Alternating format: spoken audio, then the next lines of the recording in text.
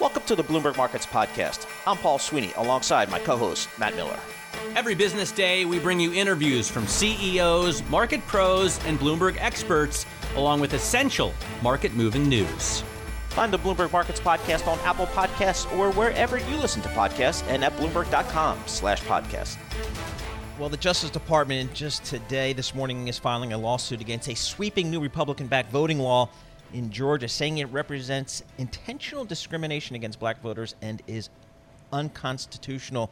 Let's check in with the reporter on that story, Chris Strom. He's a national security reporter for Bloomberg News. Chris, big news today. What do we know right now? So this is the first major action that the Justice Department under Biden and Merrick Garland is taking in regard to voting rights. There's been a lot of criticism against the department as Republican-controlled states move to pass voting laws that critics say are really restrictive and discriminate. And, the department has been facing a lot of pressure. And today they came out with their first action. And, it's against the law that the Georgia governor, Brian Kemp, had signed in March that restricts voting access in ballot drop boxes and other things. So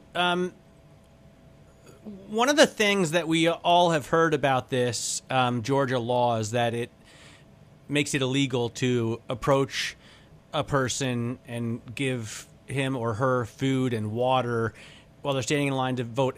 Is that considered somehow racist in itself, or is it more of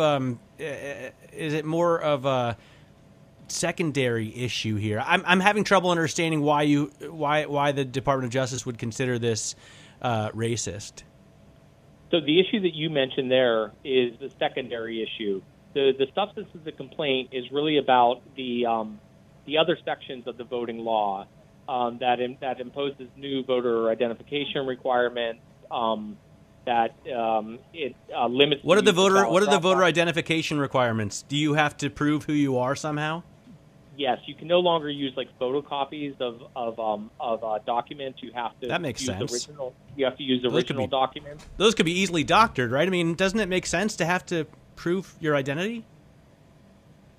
Sure. I mean, the thing is that as Garland has said, voting identification laws in and of themselves are not are not bad.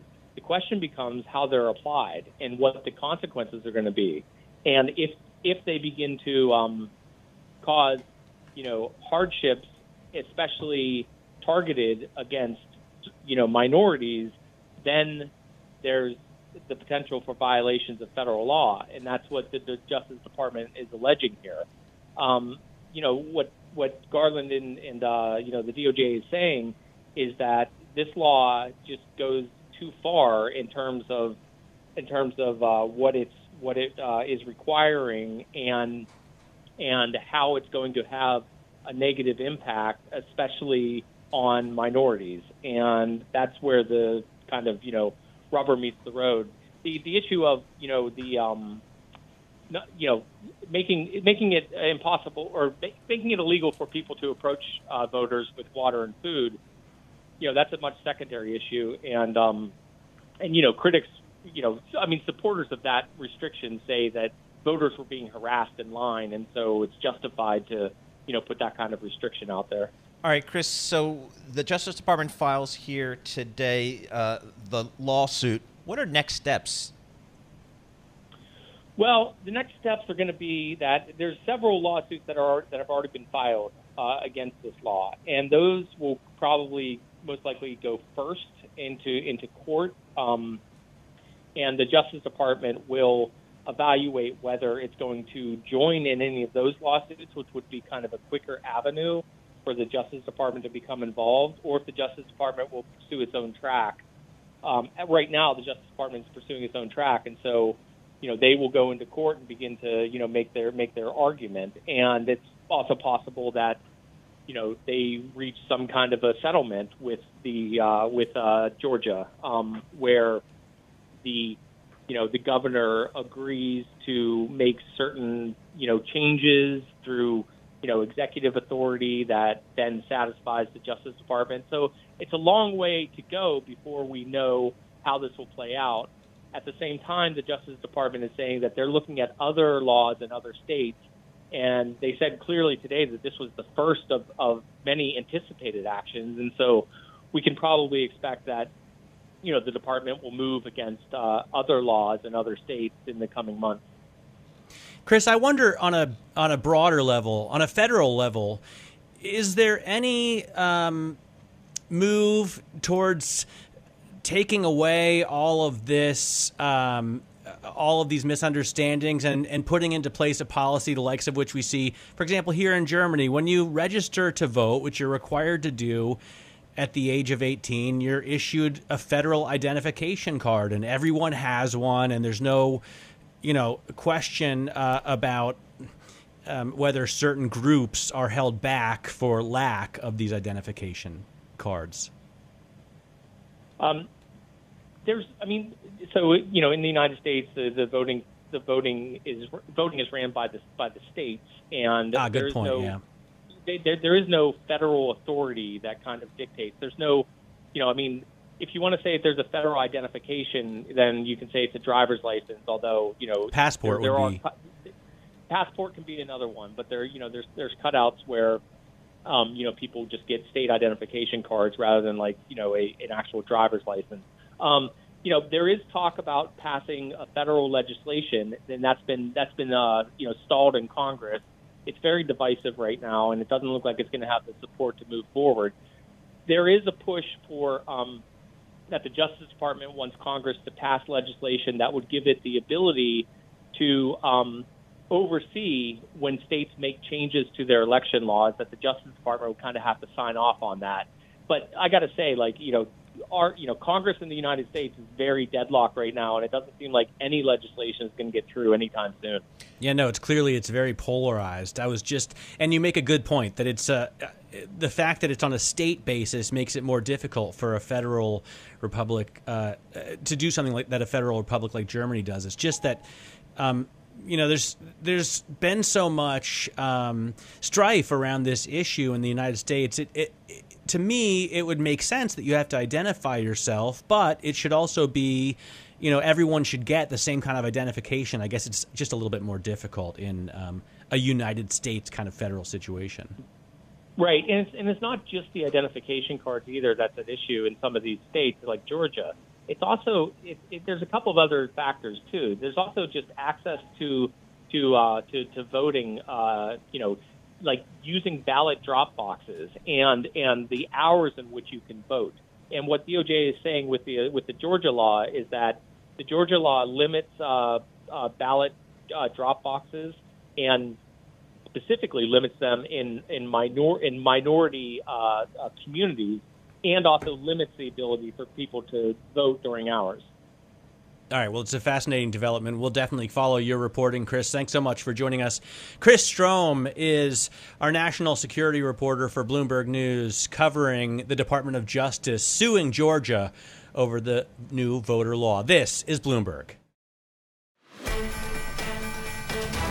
It is Pride Month, and here in New York City, the NYC Pride Parade will take place this Sunday. We want to check in with Allison Witherspoon. She's the Chief Marketing Officer for Nissan. Allison, thanks so much for joining us.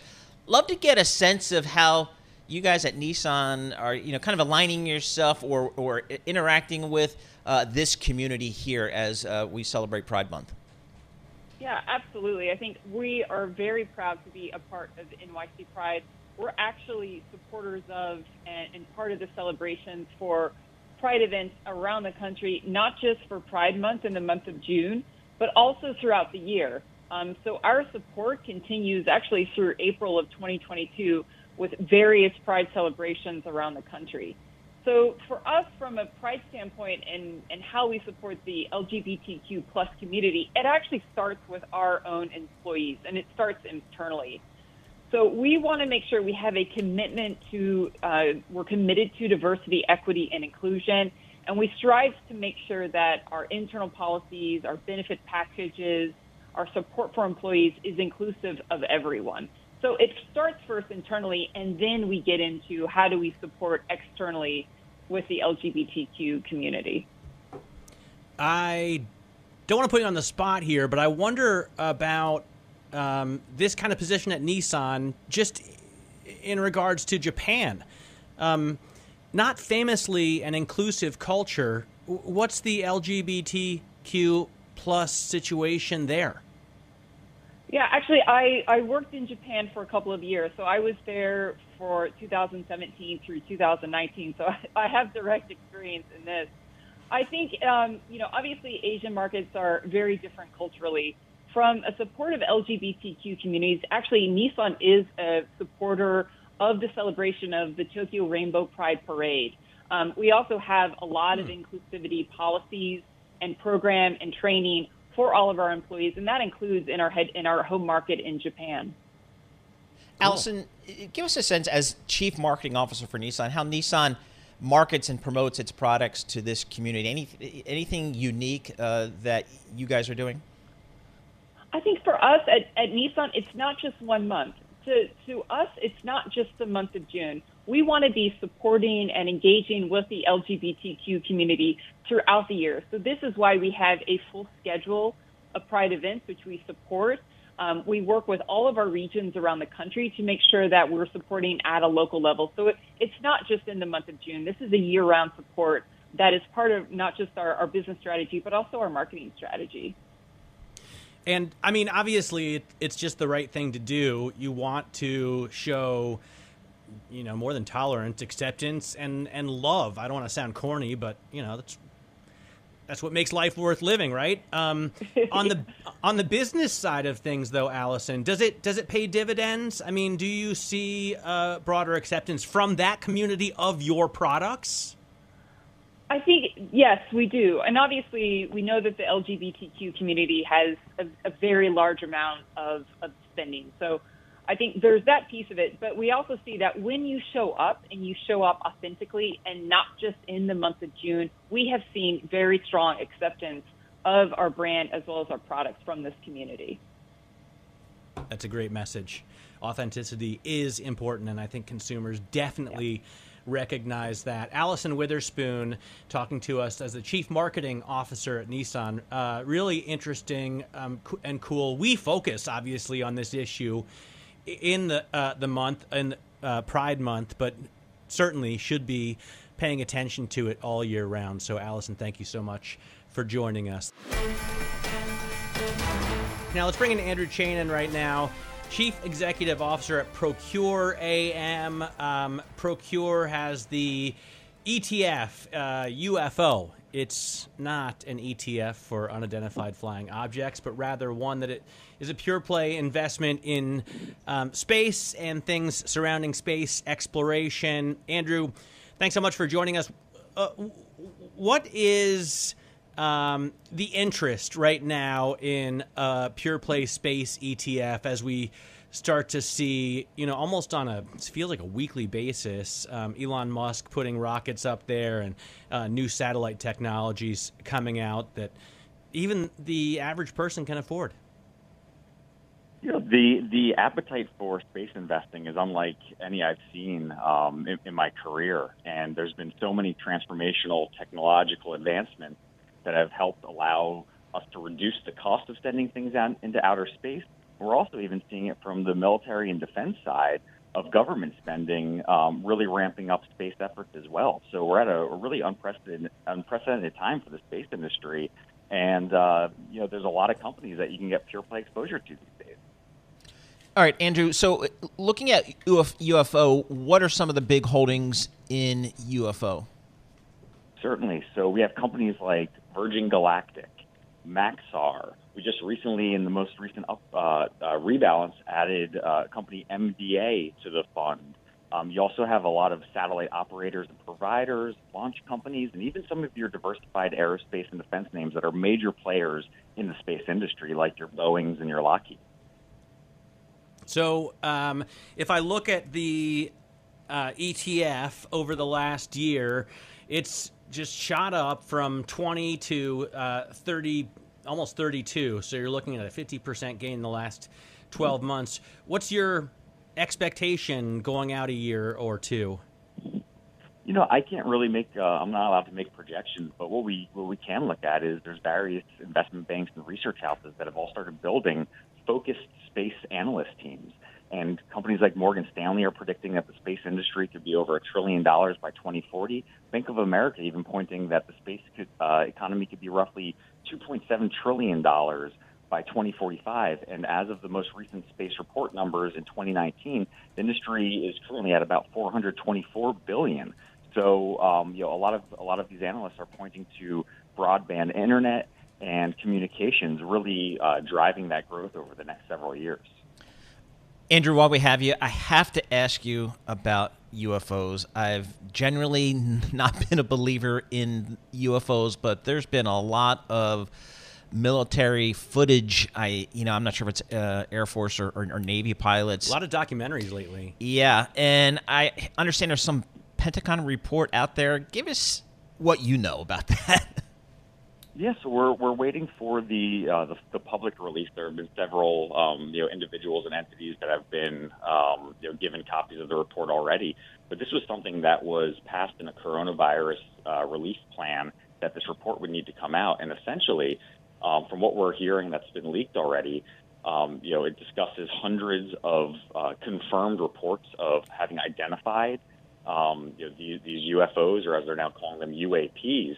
And we don't know what they are.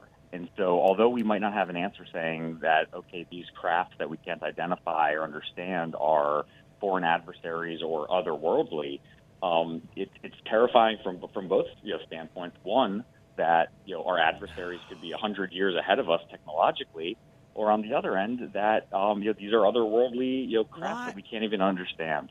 What? Oh, I see. So you're saying it's possible that rather than aliens, these are earthly foreign adversaries. Yes. Because any logical person who thinks about it rationally has to assume there are many other life forms in the universe, right? I mean, it's very large. And it's very unlikely that we happen to be on the leading edge of life intelligence, right?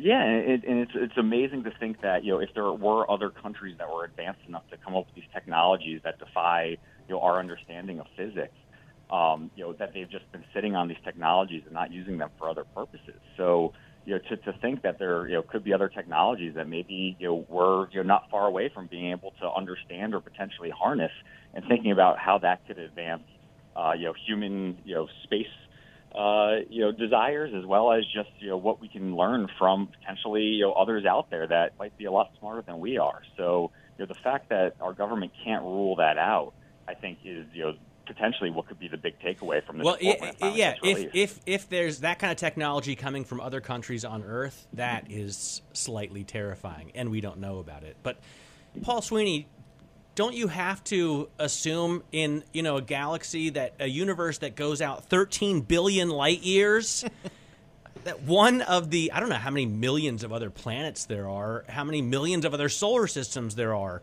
on at least one of those, most likely thousands of them, life forms have developed? I'm as big a Star Trek fan. I go way back to the original Star Trek. So yes is my answer, but you just haven't really seen any evidence. But this new stuff that we're seeing just recently from some of these military aircraft are very interesting. It'll be interesting to see what kind of conclusion the Pentagon comes up with. But Andrew, I mean, when you have all this talk about potential UFOs, is that good for the space business? I certainly think so. If you look at it, our ability to learn from whatever these technologies are could, advance us, extremely quickly if we're able to figure out, how to reverse engineer some of this. And from, a defense standpoint, you've got to think that there's a good chance that we could see more government and military expenditures towards space, whether it's trying to figure out how to create these technologies ourselves, or whether it's just tracking, identifying, cataloging, and trying to understand where these crafts that are moving, within our own airspace.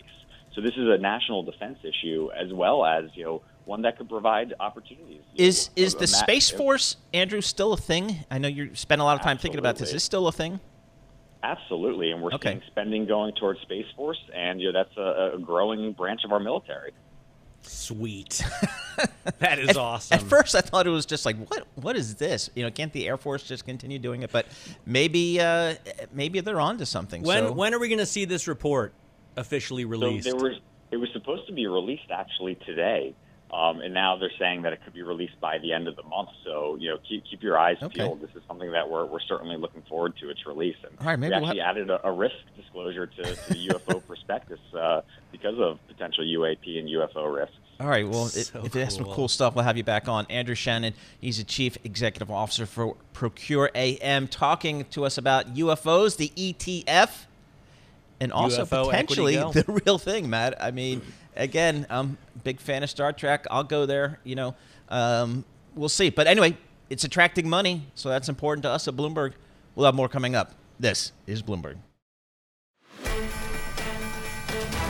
Now let's get over to Ben Slavin right now, Global Head of ETFs and Asset Servicing at BNY Mellon, because we've seen an interesting trend here, mutual funds converting into ETFs. Ben, why are we seeing this? What's the benefit to investors?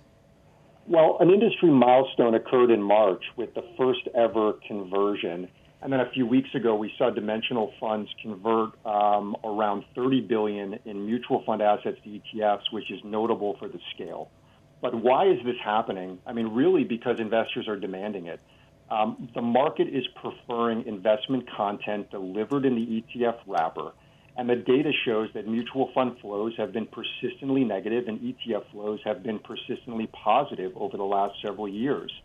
And the recent SEC ruling and regulatory developments that were adopted last year really set the stage to make this easier for asset managers to convert products and bring some of these strategies to market inside an ETF wrapper. But some mutual funds can transition easily to the ETF structure, but some are not well suited due to the underlying investment strategies. But this is a trend I expect to continue, and it will attract a lot of attention going forward. So, Ben, I'm just unclear. What is the advantage to the investor for, going from a mutual fund structure to an ETF structure? Well, there are several advantages that ETFs bring. One certainly is around taxation, and certainly the ETF wrapper offers in many ways a better mousetrap compared to mutual funds when it comes to managing the underlying taxes. So the ETF structure does allow the portfolio managers to eliminate or avoid distributing capital gains to investors compared to mutual funds. But other features that ETFs have, such as daily liquidity, daily transparency, and certainly lower fees on average in many cases, is another big driver behind the trend towards ETF adoption and managers thinking about converting funds into the ETF wrapper. What are the drawbacks of an ETF wrapper around a mutual fund? Well, I think the drawbacks are few, but the process is somewhat complicated, and for investors who have bought their mutual fund shares directly with the company, they would need a brokerage account, where many mutual fund transfer agencies have not or are not able to easily have an equity security or an equity-like security on their platform. And so that's a big piece of conversion. But more recently, many investors are buying their mutual funds through brokerage platforms. And so it's a quite easy conversion, if you have those accounts in place. And also many of the fund companies are offering, other options for investors who don't want to convert. But generally speaking, in the conversions we've seen, most investors have opted to transition their shares from a mutual fund to an ETF.